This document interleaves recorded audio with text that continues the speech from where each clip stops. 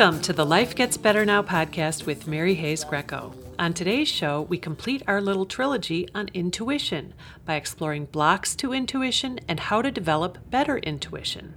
I'm producer Erin Warhol, and I'm here with author and spiritual teacher Mary Hayes Greco. Hi, Erin. Hey, Mary. So we've been having a great time talking about intuition and all the different kinds of intuition. Yeah, there's a few things to know about it. Once you pay attention, you say, "Oh, I see. There's some ways of getting clear about this." Right. In past conversations, we've talked about forgiveness, intention, living purposefully. And so in the last two shows, we've been exploring the art of using your intuition to lead a good life. Mm-hmm. And so today, our third and final for now, we're going to get intuition. To all those, yes, but how, but what if this, and I'm afraid about that, and I don't know about this. And there's some doubts and fears to dispel for some people. And there's some ways to approach discerning the accuracy of your intuition, and also some ways to develop it to be clearer and stronger. So, Mary, you have talked about how intuition is that quiet knowing that comes right out of our souls. Mm-hmm. I would say it's our soulful GPS. Oh, good. It's our navigation system. Sometimes it's quieter than the one in your car, which says, turn right at the corner.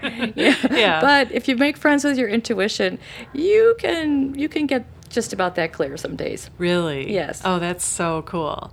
Okay, so if everybody has intuition, but some people are more tuned into it, what are some of the reasons why people might not be tuned into it, or what are the blocks? Well, I would say a lot of it has to do with how dedicated you are to your spiritual journey already, how much you are convinced that you actually have a higher self, a higher power, a soul, whatever you want to call it, and how willing you are to let go and allow yourself to be guided by this higher self. So I think a lot of it depends on how confident you are already with trotting your path, and how experimental you are with, let's try this, let's open up to this, let's discover that, well, that didn't work, and to keep going back to the idea that I am not alone, and I am so resourced.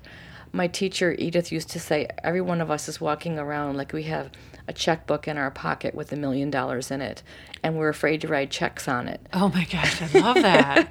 I know. And intuition is like that, is we have this golden resource for direction and peace of mind, and we may or may not be writing checks on it. Well, so why do so many of us repress our intuition? Or is that what's going on? Yeah, for some people. I would say that it has to do with repressing our true self. A lot of us were raised to doubt ourselves, to feel like maybe we were told that we were stupid, or that we didn't know what was going on, or no, you're too sensitive, or no, you're crazy, that's a crazy thought, that's not really going on. Some of us got talked out of our intuition when we were first expressing it as children. So we've learned some doubts about it. And I've come to categorize the different blocks that people have as one, there's the one of just ignoring it. You just don't realize that it's there and that it's for you. And two, that you have some doubt about yourself and your clarity. Three, you might have some fears. Right. Fears are like, oh, well, you could have the fear that people will think you're crazy. If you just really allow yourself to take some intuitive leaps in your life that maybe don't make sense to other people, but they make sense to you. You might have a fear of scary things, our culture has so much scary storytelling around the psychic function, all those scary Halloween movies, and there's always the psychic child or teenager who's, got a kind of a messed up streak, and then all sorts of horror breaks loose. The bad seed. Yeah. And then we have fear from traditional religions. Some versions of Christianity are very fear-based and are afraid to encourage people to have a life with the spirit because, well, you don't really know, if you're too open, then you're open to bad spirits, you're open to the devil, so there's the whole fear of scary bad things. And then other people might have a fear of, well, they don't actually doubt their intuition, but they have a fear of being thought crazy, or somewhere in the back of your mind, you're carrying the legacy from 500 years of what's known as the burning times, when many millions of people, mostly women, were killed off because they were healers or midwives or wise women, and they had the nerve to say that they could be guided directly by spirit instead of going through the church. Wow. Yes. I once had a class where I had a woman in the class for 8 to 10 weeks. It was a long class. She didn't speak a word the whole time. She did not open her mouth. And the very last class, she finally timidly announced that she can see energy, that she can see light. Yeah, she can see light. She's an energy healer kind of person. She could see auras. She could move energy. And she shook like a leaf. She looked like she was afraid unto death while she was telling us. And we were a very safe circle of women who were into this stuff.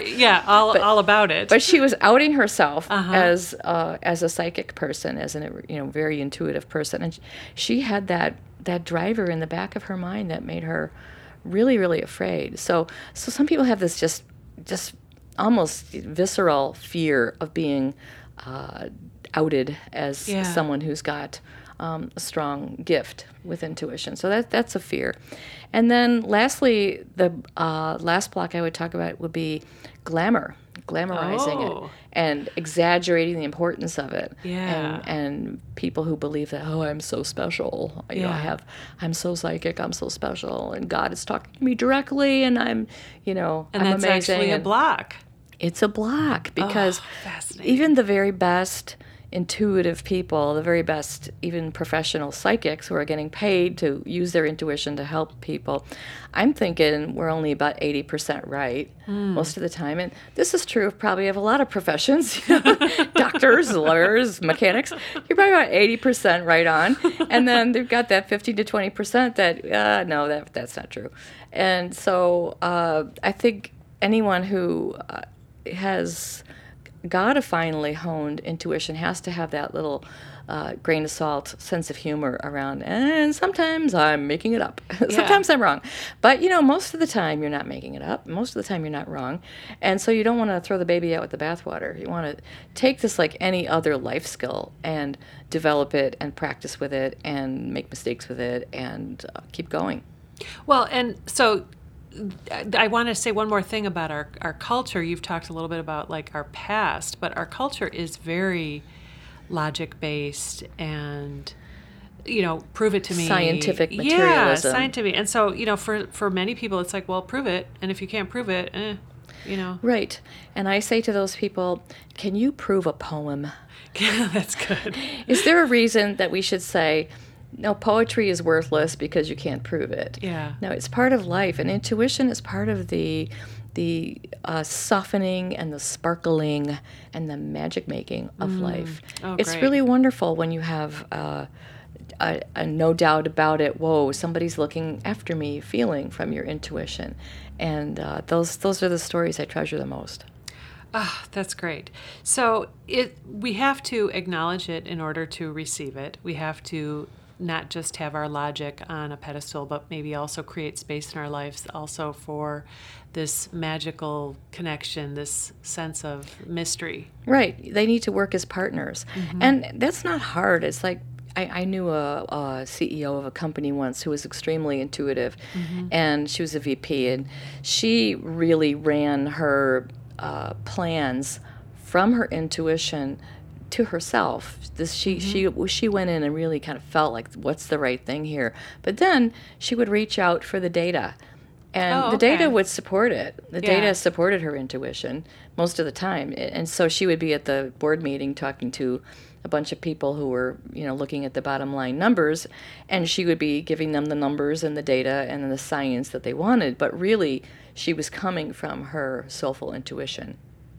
So, okay, so fear then would be that, I mean, fear is a really big one for people, right? Mm-hmm. And I guess, I think about this in my own life, and probably one of the times that I've had an intuitive sense about something, it did catch me off guard.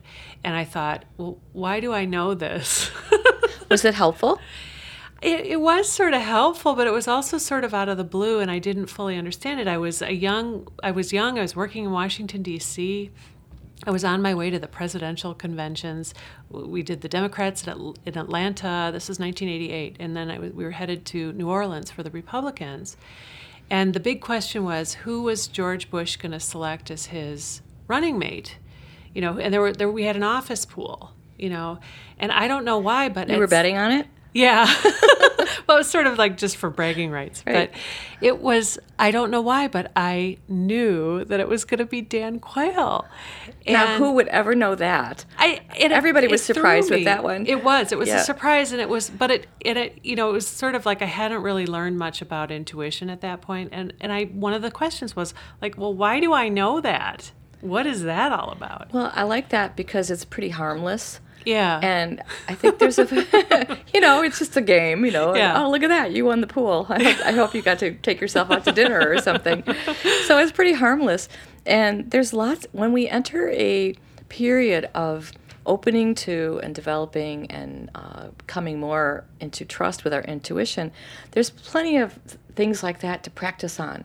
That they're not life-threatening. They're not going to put your life savings at risk or anything like that. They're just sort of silly. Yeah. And that's good. That's good. I'm glad. But it was also, this is what I also remember, because everybody analyzes everything. And when I announced my knowing, then they're like, well, how did you get that? Where did that come from? Why, and I had nothing to say other than how did you get it? Was it a voice in your head that said Dan Quayle? Was it It was picture? When I heard kind of the different possibilities, and he was mentioned as sort of the dark horse candidate, there was an energy around it. There was just like it stuck out, and I was like, oh. God's yellow highlighter was on it. Yes, I would say that now, knowing you now and knowing that language. Knowing how often I say God's yellow highlighter in classes. But back then I was like, that's it. But why do I know this? Well, that's good because that would be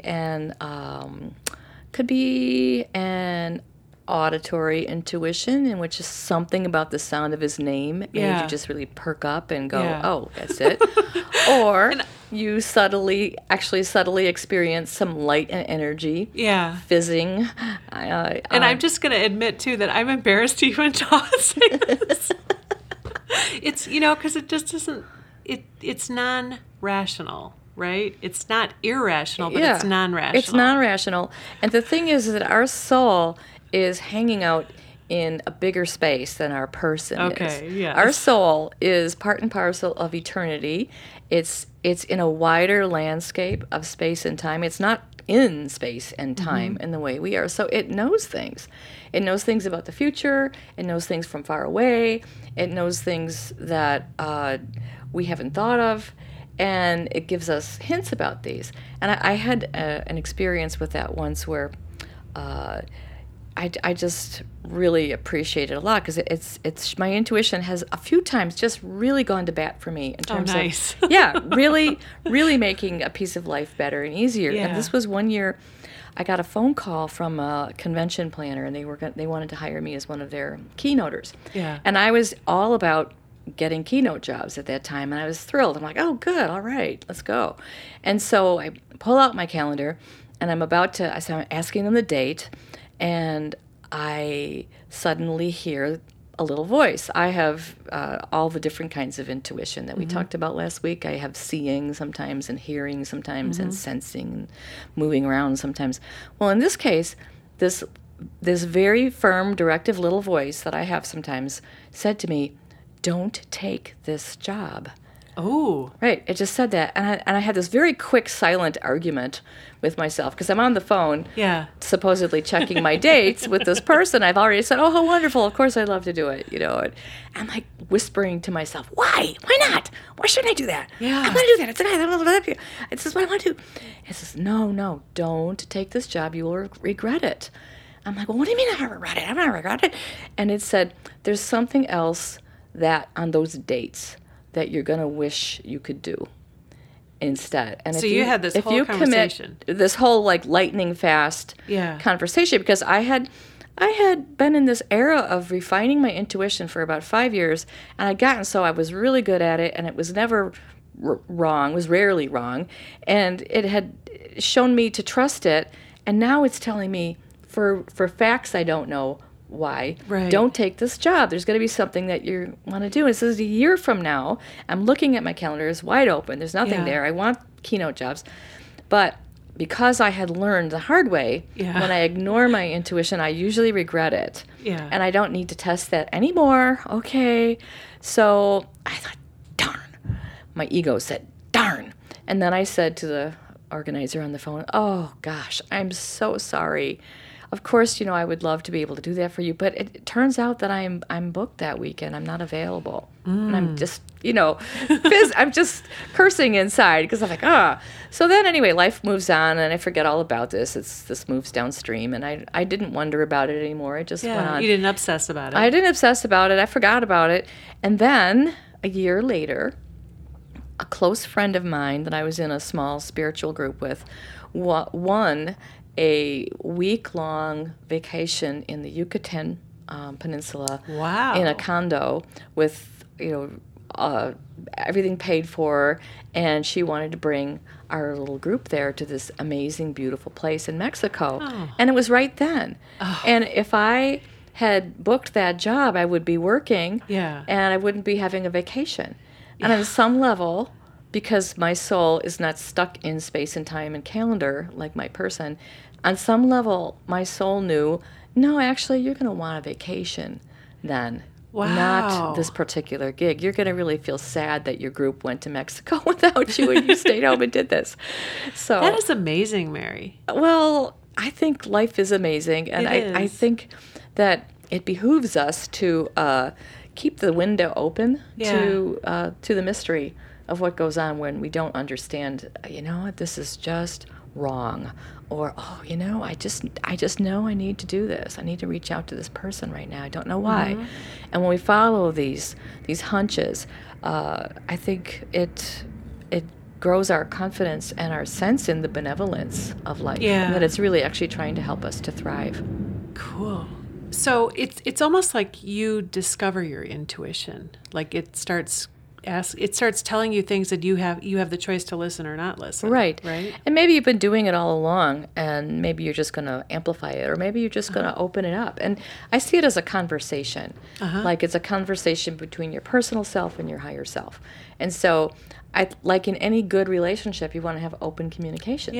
So you want to say to your soul, okay, I'm in with both feet, and I'm feeling a little bit not clear right now about this and this, so I'm really open to your guidance about X, or I'm just open to your guidance, period.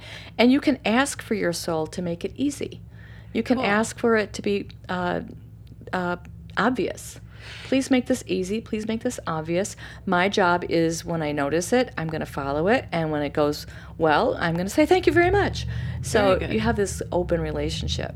So do you have another story about discovering your intuition or having your intuition show you things? Yeah. Well, I have a story about how intuition gives us things we didn't even know we needed, because it's so wise. It really knows the wholeness of us and what we need and where those things and where those people are, and it guides us to them.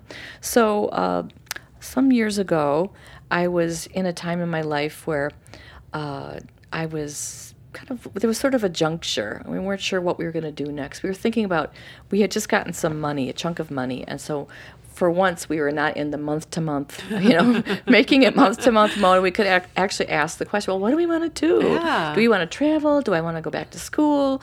Do I want to, take take an art class. What do I want to do? What's up? What's next? And I remember feeling like I just don't know what I need. I knew, and then I was pretty sure I wanted to move to a quieter neighborhood. I lived in the inner city, it's loud and crazy in the summer. I thought I want to move somewhere more peaceful, someplace with more trees.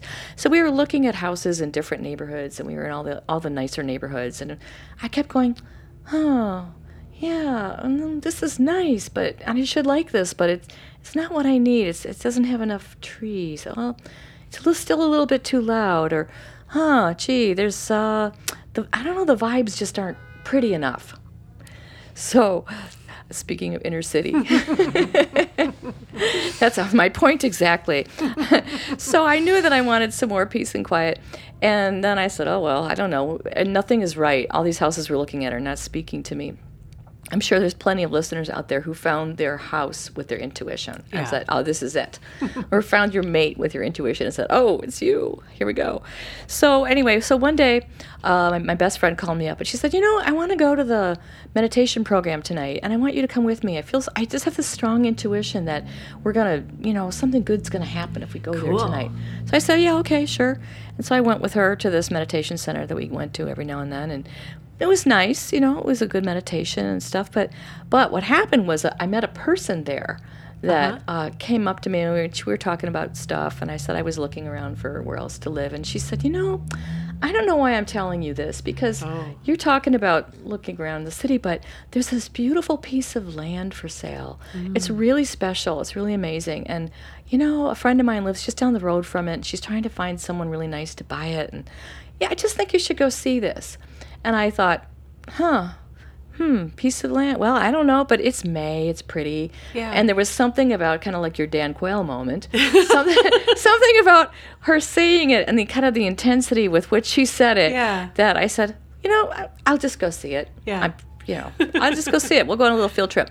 So I called up the owner of the land, and he was trying to sell it, and he had to leave it because he'd had a stroke, and his health wasn't good. And he was crying on the phone. He's saying, it's just the most beautiful place ever. Wow. It's so beautiful. And he said, well, I don't know, maybe the government was going to buy it. I don't know, but my son will show you around. Oh. So my husband and I went on this field trip the next day, and we're going up there. La, la, la. It's pretty out.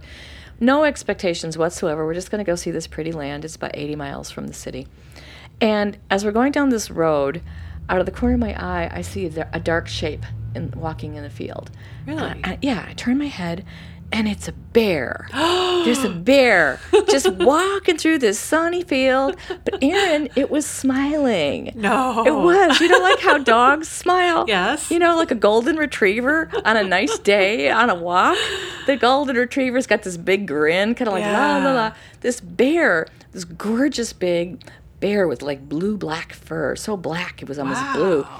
He was smiling and ambling through this sunny field. And I'm going, Fred, stop! It's a bear! It's a bear! And immediately after that, I shouted, we need to live out here! And he's like, what?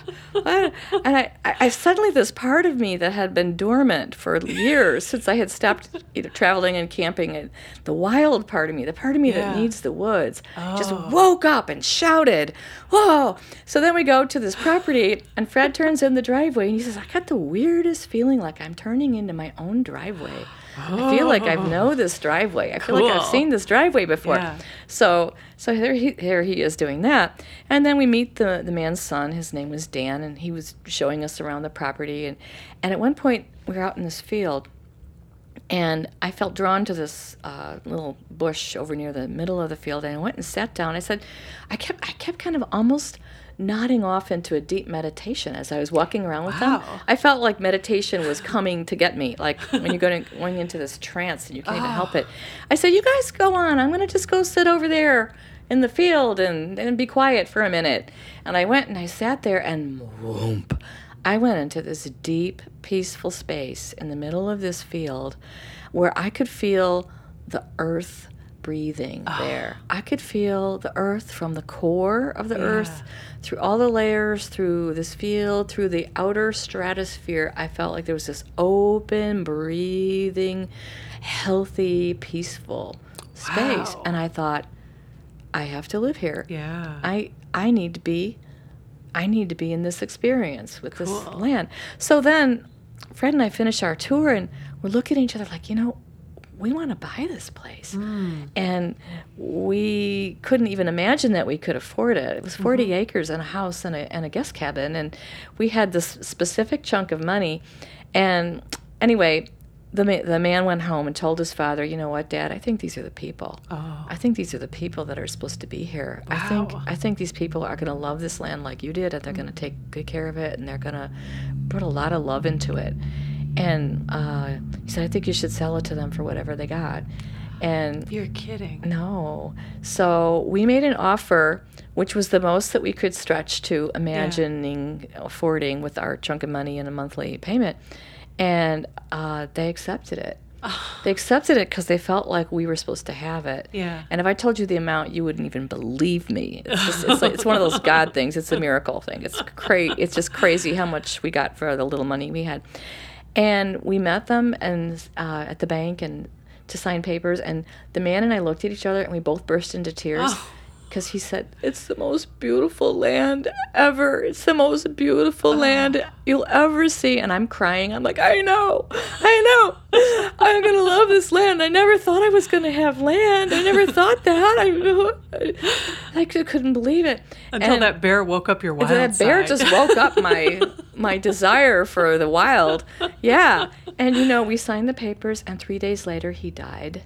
You're kidding. No, he died suddenly of an undiagnosed prior condition, and we were the only people besides family that were invited to his funeral. And we stood up and thanked everyone for all the good memories they had in the land, and they came up to us and they gave us all the stories. Oh, wow. This family that had lived there for 30 years, one by one, throughout the funeral, what a fabulous came up and said, experience. you know where the best strawberries are? If you go down the road there and you turn right down there, there's really good. It's like the second week of June.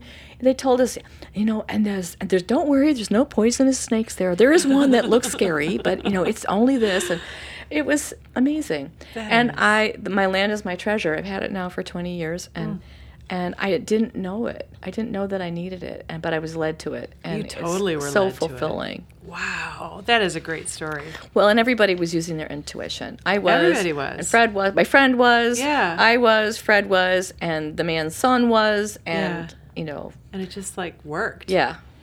Well, that's so cool. I just want to pause for a moment and tell folks a little bit more about you, Mary. You intuitive wonder, you.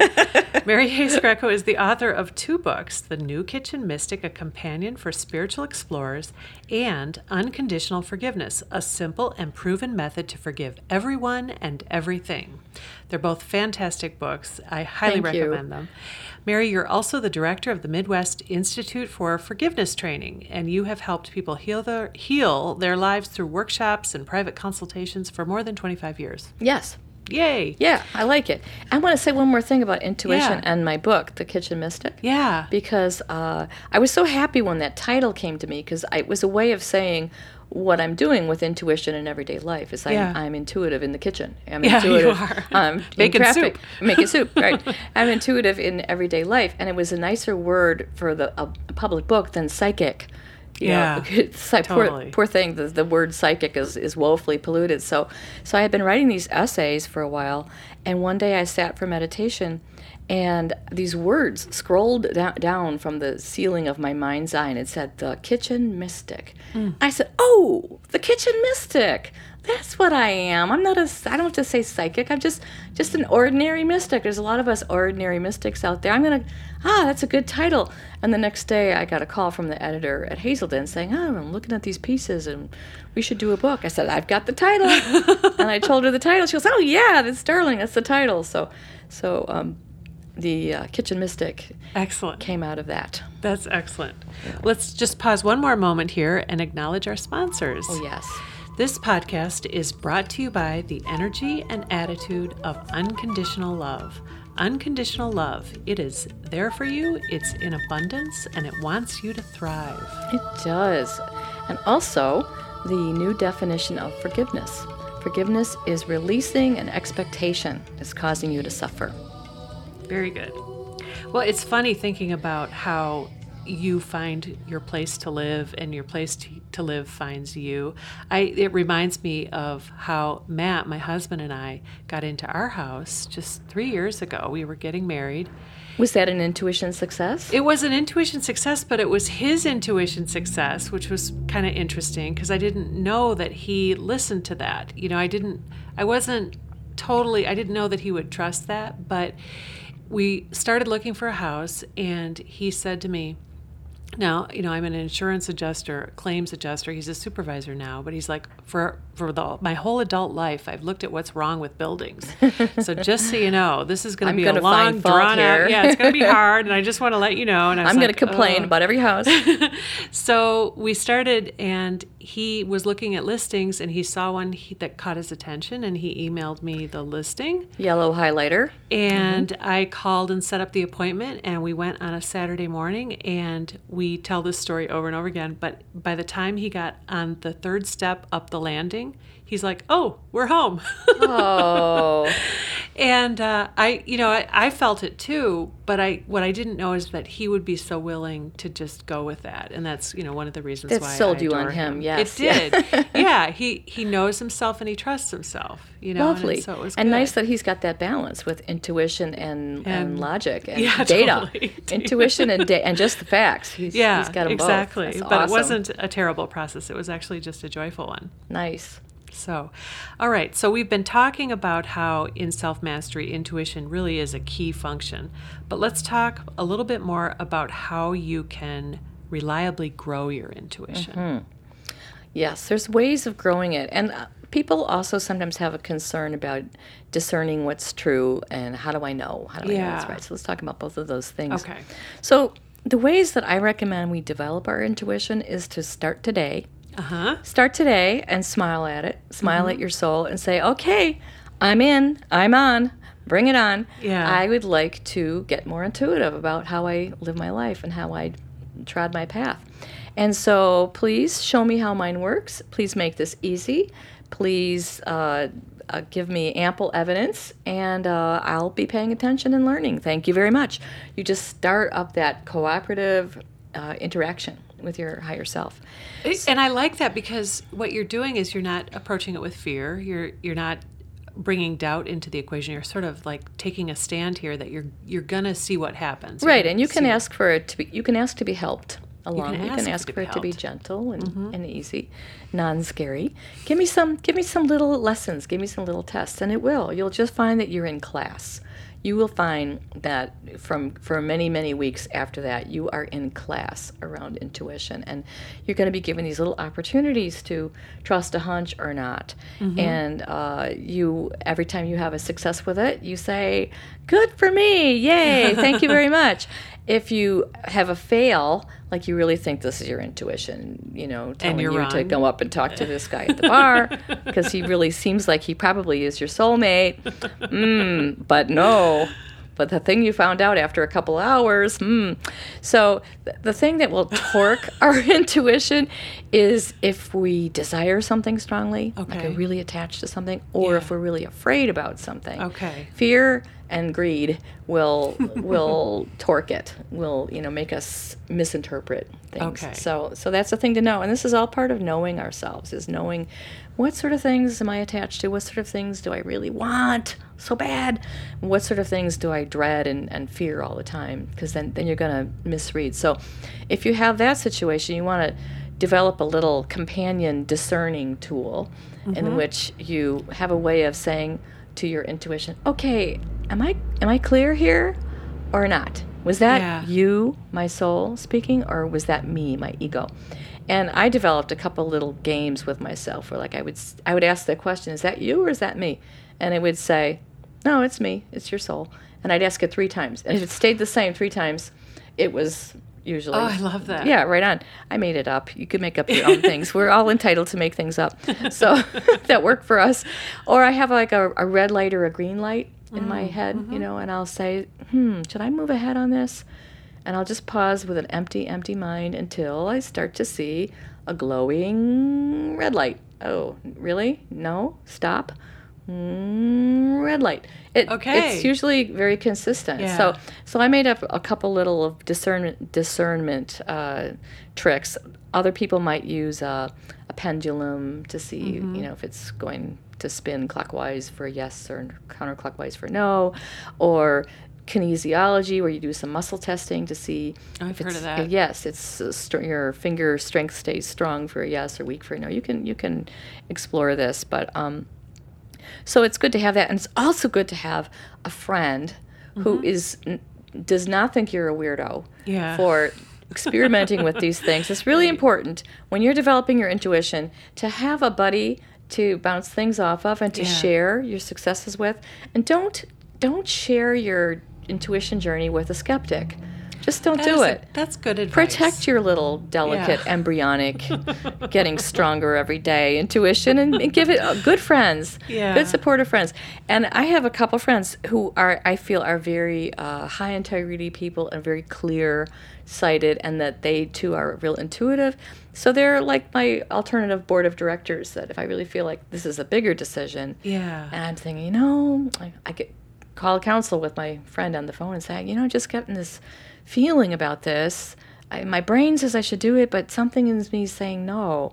I'm just wondering if you would sort of check in with yourself and see what you feel.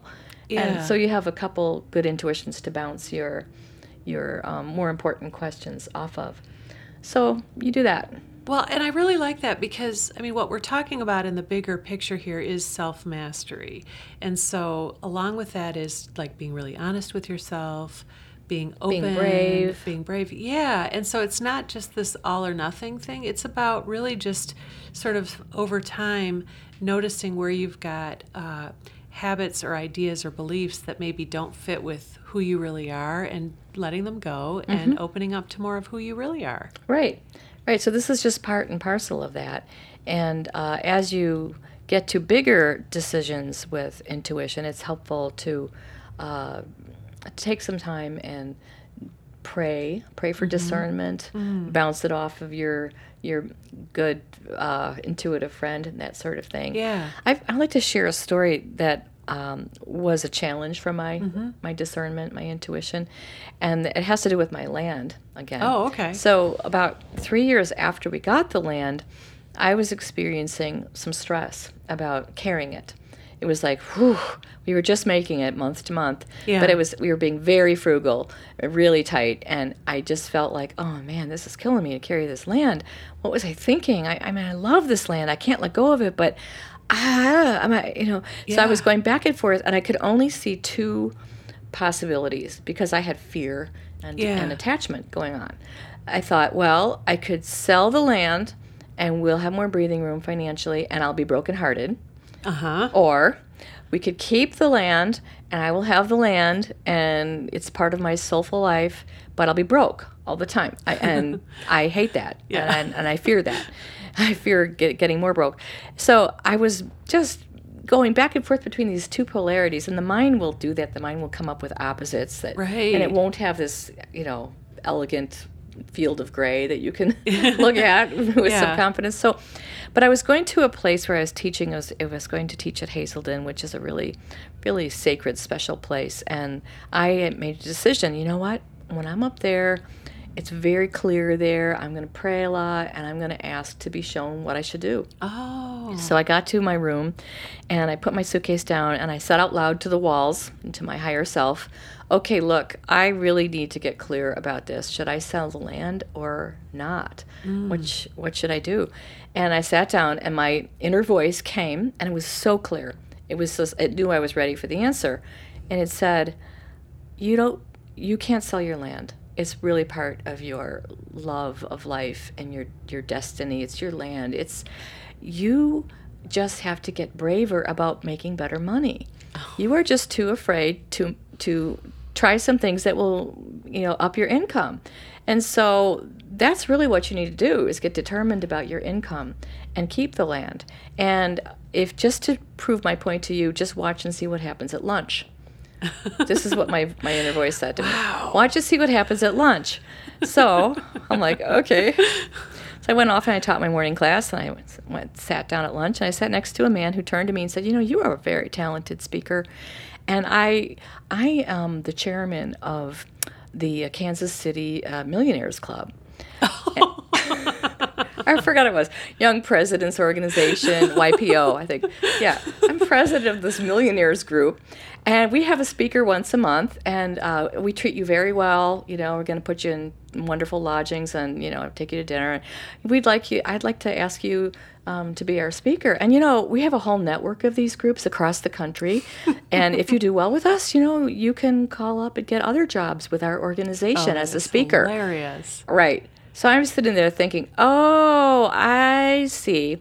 I don't just share my work in, the spiritual growth ghettos that I'm used to sharing it in, recovery crowds and women's groups and church basements, for little whatever they can afford. Oh, I see. There's the millionaires clubs around the nation that might hire me to come. Oh, so I had to expand my idea of my work and my audience. That's and so funny. Happy to say I still have the land. Oh, love it, Mary. That is wonderful. I love your land too. It sounds so wonderful. It's heavenly. It's perfectly heavenly. That's great. Well, this has been really fun, rounding out our whole conversation about intuition. I'm sure at some point we'll go back and revisit it. We have to, because I have so many more stories. Because you know what happens? When I talk about intuition in the public, people come up to me afterwards, and they tell me the wildest stories about their intuition's greatest hit. Yeah. And it's just, jaw-dropping, some of the stories I've heard. So you think my stories are good. There's really a lot of good stories out there because life is full of magic. Well, I would just like to say, anyone listening, if you know somebody that you think needs a little more magic in their life, please share this podcast with them.